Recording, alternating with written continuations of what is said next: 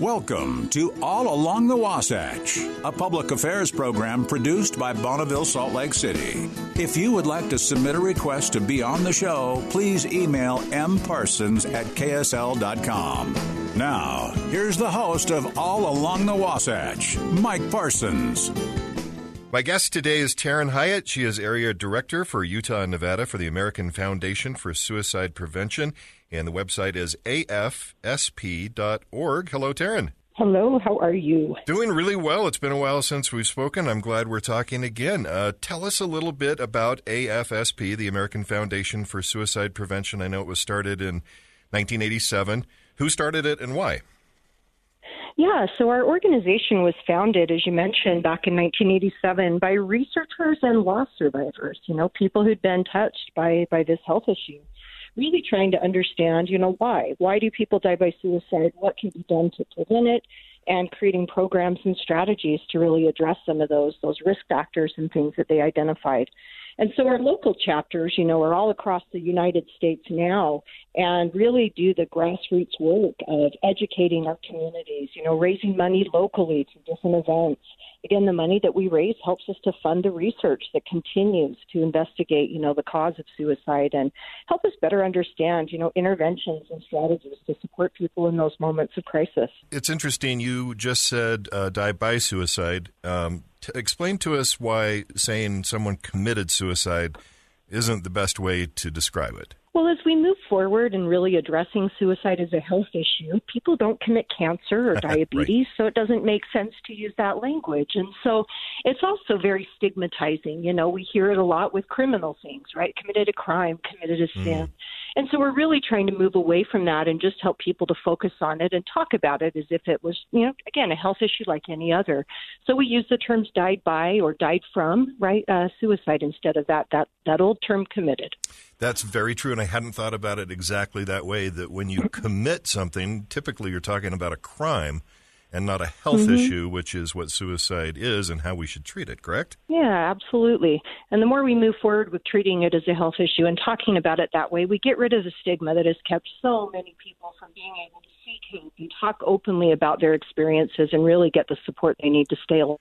Let's talk about some numbers, and sometimes I hesitate to talk about statistics because they're numbers, and behind these numbers are real people. The suicide rate in 2020 was just over 13 people per 100,000 individuals, but in Utah, it was closer to 21 per 100,000 people, which makes us the 9th state in the country, and we don't want to be in the top 10. Why are we in the top 10? That might be a tough question to answer. Yeah, no, that's it. Actually, I'm going to give us props that we were number 9 because we've been as high as number 3. Suicide in Utah has started to taper a little bit. We're actually on year 4 of a decrease in our state. And we're really hoping, especially in 2020, right, to see that happen was miraculous. Nationwide, 2020 was also the second year of a decrease. And really, when we think about the pandemic, for a lot of us, we heard, right, that suicide was skyrocketing, and that just wasn't true. People really came together. We rallied in those first few months. We supported each other. We checked in on each other. And I think it really elevated the discussion about mental health because we all recognized it. But we're definitely now in this kind of, we call it the second wave of the pandemic as far as mental health goes, because now we're really starting to see some of the effects of the pandemic happening. So, we definitely need to, while yes, we're grateful that we've seen decreases, we need to really double down now and make sure that we're getting out there and supporting people who have crisis. But one of the reasons Utah's consistently been in the top 10 is us and every other Rocky Mountain state. We live in a region called the Suicide Belt. And that's because a lot of our surrounding neighboring states have similar high rates of suicide. A lot of it has to do with rurality, limited access to health care and lots of access to things like firearms and lethal means. We also know that there's higher elevations, that there's been data, even done here at the University of Utah by Perry Renshaw. But there's also, things that haven't changed that we need to start looking at. But really what it comes down to is we have a high prevalence of people struggling with mental health crises. We do not have enough people to get them into to be seen. I think it was Cam Gardner Institute that came out with a study last year, that Utah ranked almost dead last when it came to accessibility to providers. And so we need to start looking at creative solutions for how we can make sure people get support for their mental health and have access to services. I'm looking at some national statistics compared to our state, and nationally, men died by suicide about 4 times more than women. In fact, white males make up about 70% of suicide deaths. But in Utah, it seems like we're skewing a little bit younger. 10 to 24-year-olds, it was the leading cause of death, suicide was. Second leading cause of death for 25 to 34, and third leading cause of death for 35 to 44. Why are our youngsters taking their lives? Yeah. And, our youth, every death by suicide we know is tragic, specifically when it comes to youth, because, again, this is just not a natural way for folks to die, and especially our young people. Youth make up a small portion of the suicides that we see in Utah, but we need to take it seriously. The fact that it's the leading cause of death should alarm anybody. And yet we do consistently see men dying by suicide more often than women in our state as well. That's true for teenage boys as it is for teenage girls, right? We see more teenage boys die. Historically, that has been due to things like chosen method and accessibility sometimes, inability to talk openly about our feelings and seek help. But I think the pressures that are on our youth today, think back to when we grew up. We don't have to deal with all this, social media, Snapchat, the polarization in our world. There's a lot of stress on kids. There's not an escape from these smartphones that they're glued to and this cyber world that they're living in. And so we've definitely seen a correlation, since 2011 when smartphones came onto the scene with the decrease in mental health, right? And more people experiencing things like depression and anxiety. So again, there's a lot more work that we need to do there, but we really need to start talking to our kids young, right? And educating them about their mental health, what it looks like, how to help seek when they are struggling. A data point a lot of people don't get is that, most people who experience their first onset of a mental health condition do so around age 11. That's when puberty's happening. That's when, our body is going through all sorts of changes anyway.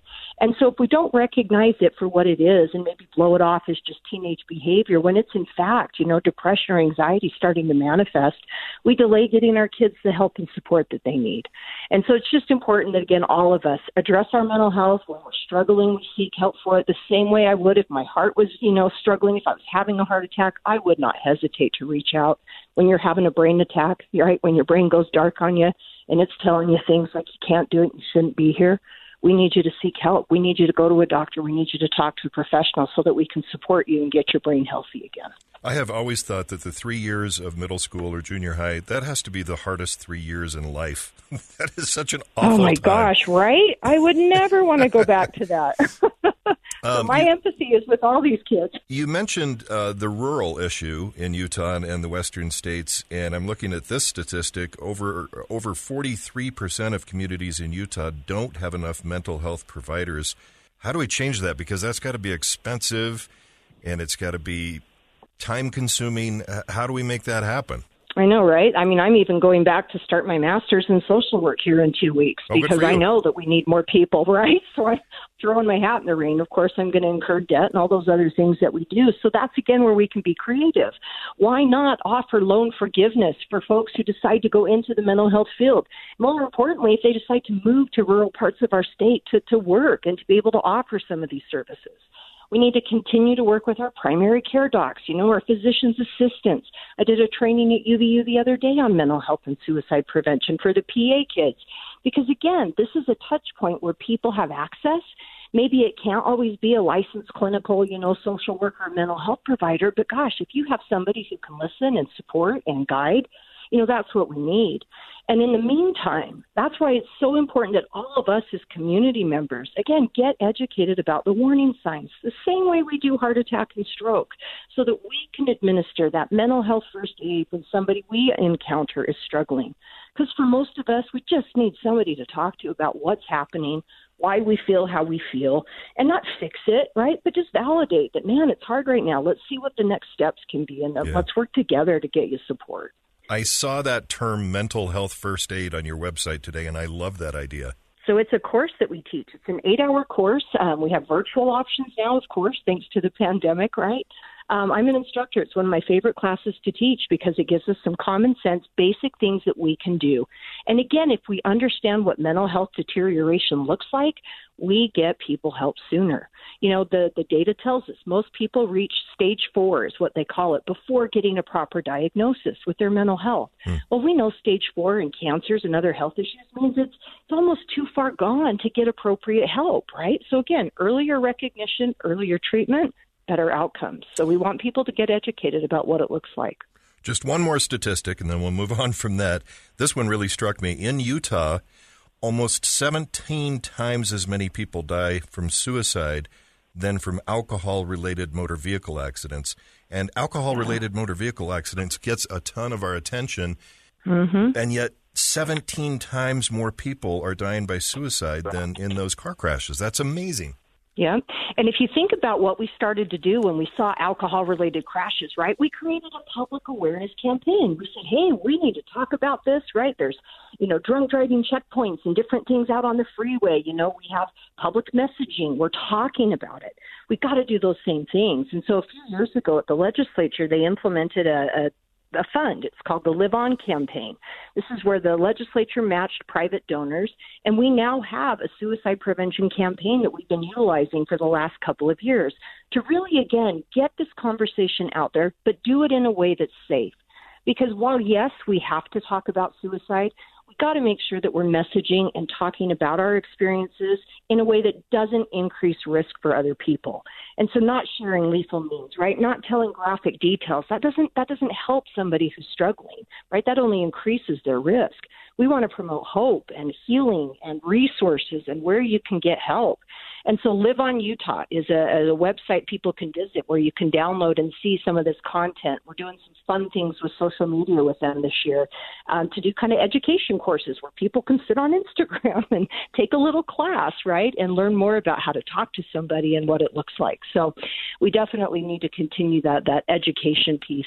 Education is huge. I've known you for a few years, and you've taught me a lot about this subject. So just some basic questions for people that maybe don't know where to start or what to do. Who is at risk for suicide generally? So we know that anybody, really anybody, right? If I'm a human and I'm living and breathing, I could have risk. But just like any other health issue, there's going to be specific risk. If you have a family history, of mental health conditions, depression, anxiety, substance use, if you have a history of trauma, if you have a history of previous attempts or suicide has happened in your family, that's a risk, right? We know people who have stressful environments. You think of our law enforcement, our first responders, military, witnessing things that, again, increase their risk because of the trauma and the brain trying to process those things. We also see that people who have been exposed to suicide, and especially when it's in an unsafe way. We saw it after Robin Williams. Realistically, we saw it after Kurt Cobain. When media glamorizes or shares these stories and talks openly about the method and things, it puts people at risk who are already struggling. And so there's so much that we can do to kind of mitigate that. But then the other thing we have to remember is there's things that protect us, right? If we're going to talk about risk, we need to know we're at risk so that we can take action to keep ourselves safe. So that's, again, taking care of your mental health, doing something good for your brain every single day so you can de-stress, especially in today's world, right? And again, seeking help, looking at that as a sign of strength, not weakness. And so we have to look at both sides. But absolutely, there are things that can put people at risk. So if you have those risk factors, what proactive steps can you take to keep yourself safe? And then what are some of the warning signs, both for family and friends, but also warning signs to be aware of for yourself? Yeah, absolutely. We say they fall into 3 buckets, right? 3 categories. It's usually the first is talk, right? It's things that people say. Now, a lot of us blow off talk and we say, oh, if somebody's talking about suicide, they're only doing it for attention.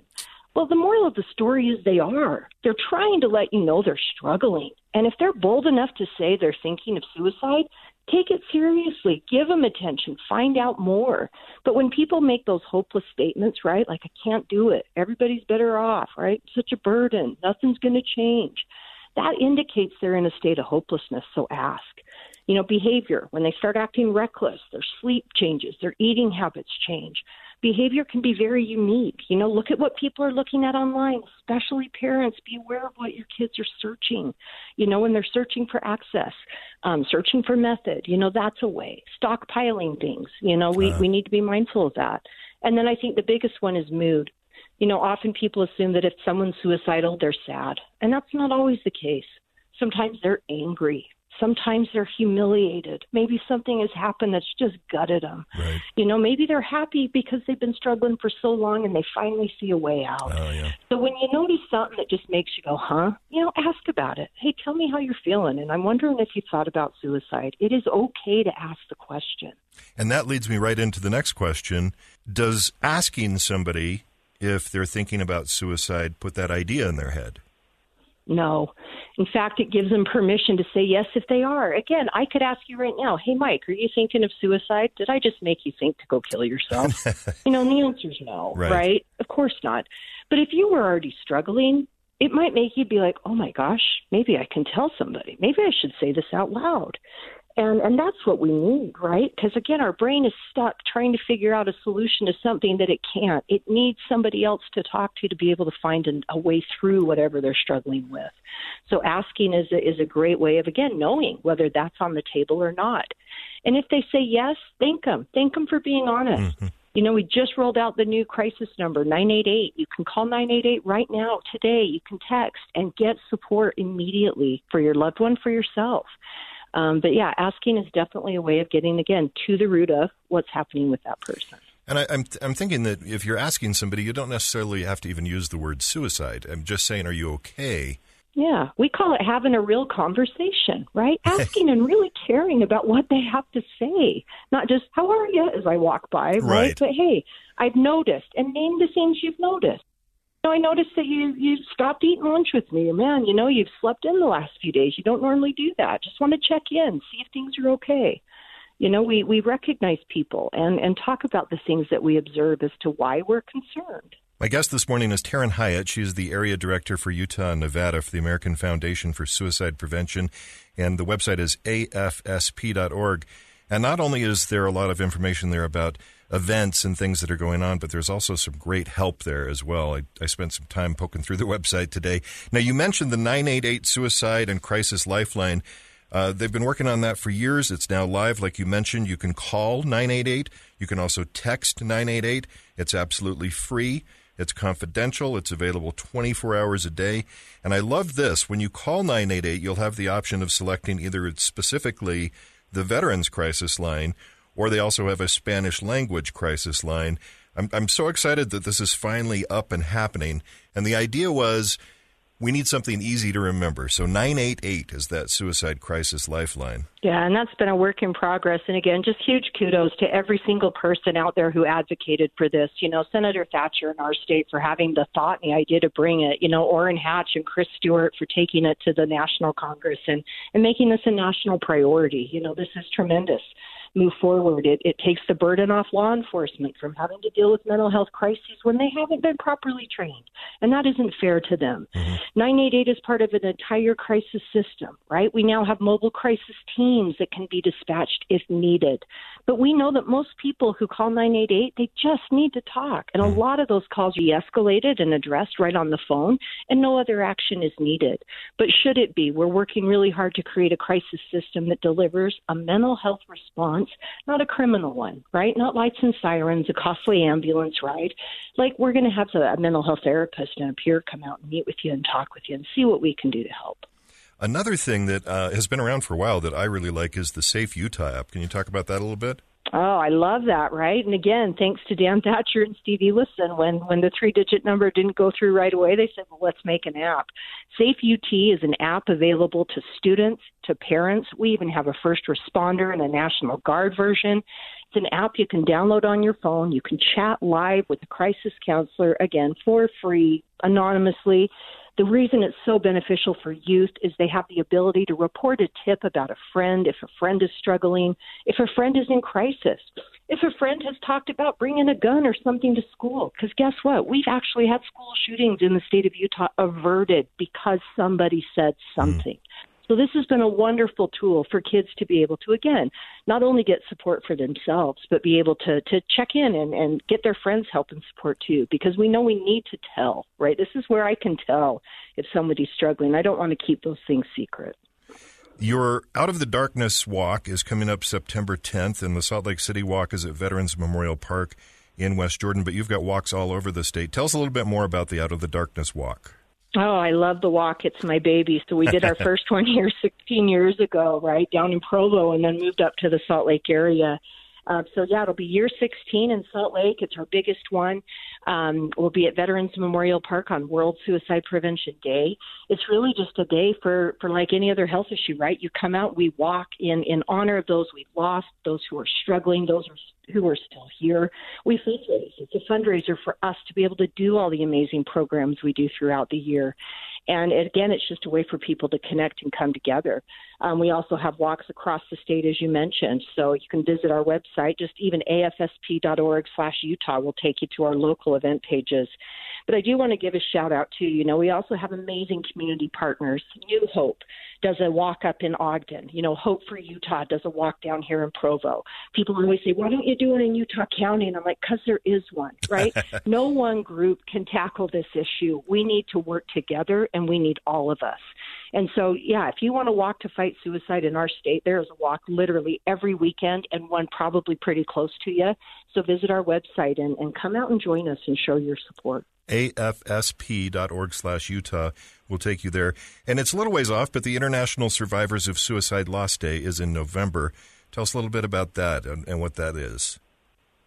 Again, I love this day, too. This was an event that was so close to my heart. So back in 1999, Senator Harry Reid, who we know is from, Utah, and actually just passed away this last year, but he had lost his dad to suicide. And as a member of Congress at the time, went before them and said, you know what, I want to dedicate a day to survivors of loss across the United States. It's now moved to an international event. So we have sites that are held worldwide where on the Saturday before Thanksgiving, anyone who's been affected by a suicide loss comes together at these different events. We usually watch a screening that AFSP puts together, a documentary that chronicles stories of people's experience so that we can learn from each other. We can get that support. We eat, we usually do a remembrance activity, and it's a day for us to just be and honor that journey that we are on. Because we know that lost survivors have a high risk for suicide too. Mm-hmm. That grief is a different journey, than some other forms of death. So it's so important that we get support, that we're able to talk openly about the person that we've lost. And join us. We have, 6 or 7 sites already set up here in our state. But like I mentioned, they'll happen worldwide. There's also going to be a one on Facebook. If you don't even want to leave your house, you can tune into our Facebook Live as a national organization and watch that. And then we're friends on social media, so I've seen that you've done this. Tell us about the Out of the Darkness overnight walk. Oh, my gosh, I love that event. So the overnight, I didn't do it this year because I got a new hip in November, and I wasn't quite ready to walk 18 miles. But the overnight is AFSP's biggest fundraiser, and they do it in select cities each year. There's usually only 1 or 2 cities. So my little sis and I have walked in 10 of them, and it's a 16 to 18 mile walk through the night. You start at dusk and you walk until dawn. And again, it's a way that we come together and honor our experiences if we've been affected. And what I love about the overnight is it really parallels life, right? You start out with this excitement and this crowd, and you're all like, okay, here we go. We're going to do this thing. And as you start walking, right, that excitement starts to wane as you get into it, and it gets hard, and it gets dark, and it gets lonely. And before you know it, you look around, and there's really just you, and you feel like, crap, I'm tired. I don't know that I want to keep going. And then all of a sudden somebody will be like, woohoo, right? They have a cheering section that cheers you on, and you go, oh, maybe I can. And then we come and finish, and there's luminaria lit up that feature every person who showed up to walk. And it just, I get chills right now just thinking about it, right? And it's such a beautiful experience, again, to come together. I walked next to a guy one year who was probably in his late 70s with a walker. He had just had a new knee done, and he walked that entire thing with me. I just thought, you know what? But again, in honor of his son.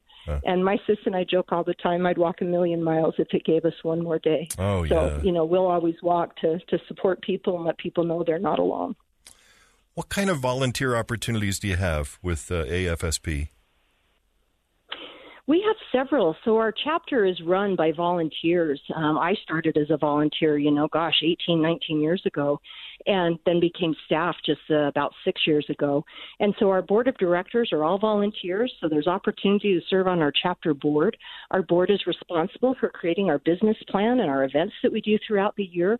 But we also have committees. You can serve on our education and be trained to facilitate programs. You can be part of our loss and healing. They coordinate our survivor days. There's also a peer-to-peer program called Healing Conversations for those who've lost a loved one to connect with other people in that experience. And advocacy, that's my fave, is I love to show up at the state capitol. Oh, as long as it's not one of those gnarly sessions with the bad bills. But hey, we have to lend our voice, right? We got to stand up for our queer kids. We got to stand up for mental health services, and our legislators need to hear from us. So we advocate for public policy. So please, if you're interested, again, visit our website, afsp.org/Utah. There's a volunteer application. We'll connect, see how we can kind of fit the that you might want to donate your time to. It's at least a couple of times a year, a few times a year, where I'm watching the news, and oh, look, there's Taryn up at the Capitol. Yep.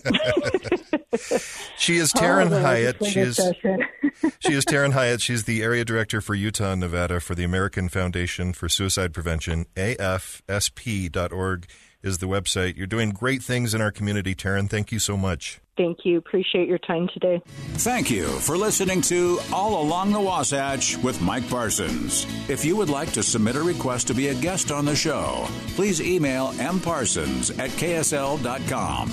That's mparsons@ksl.com.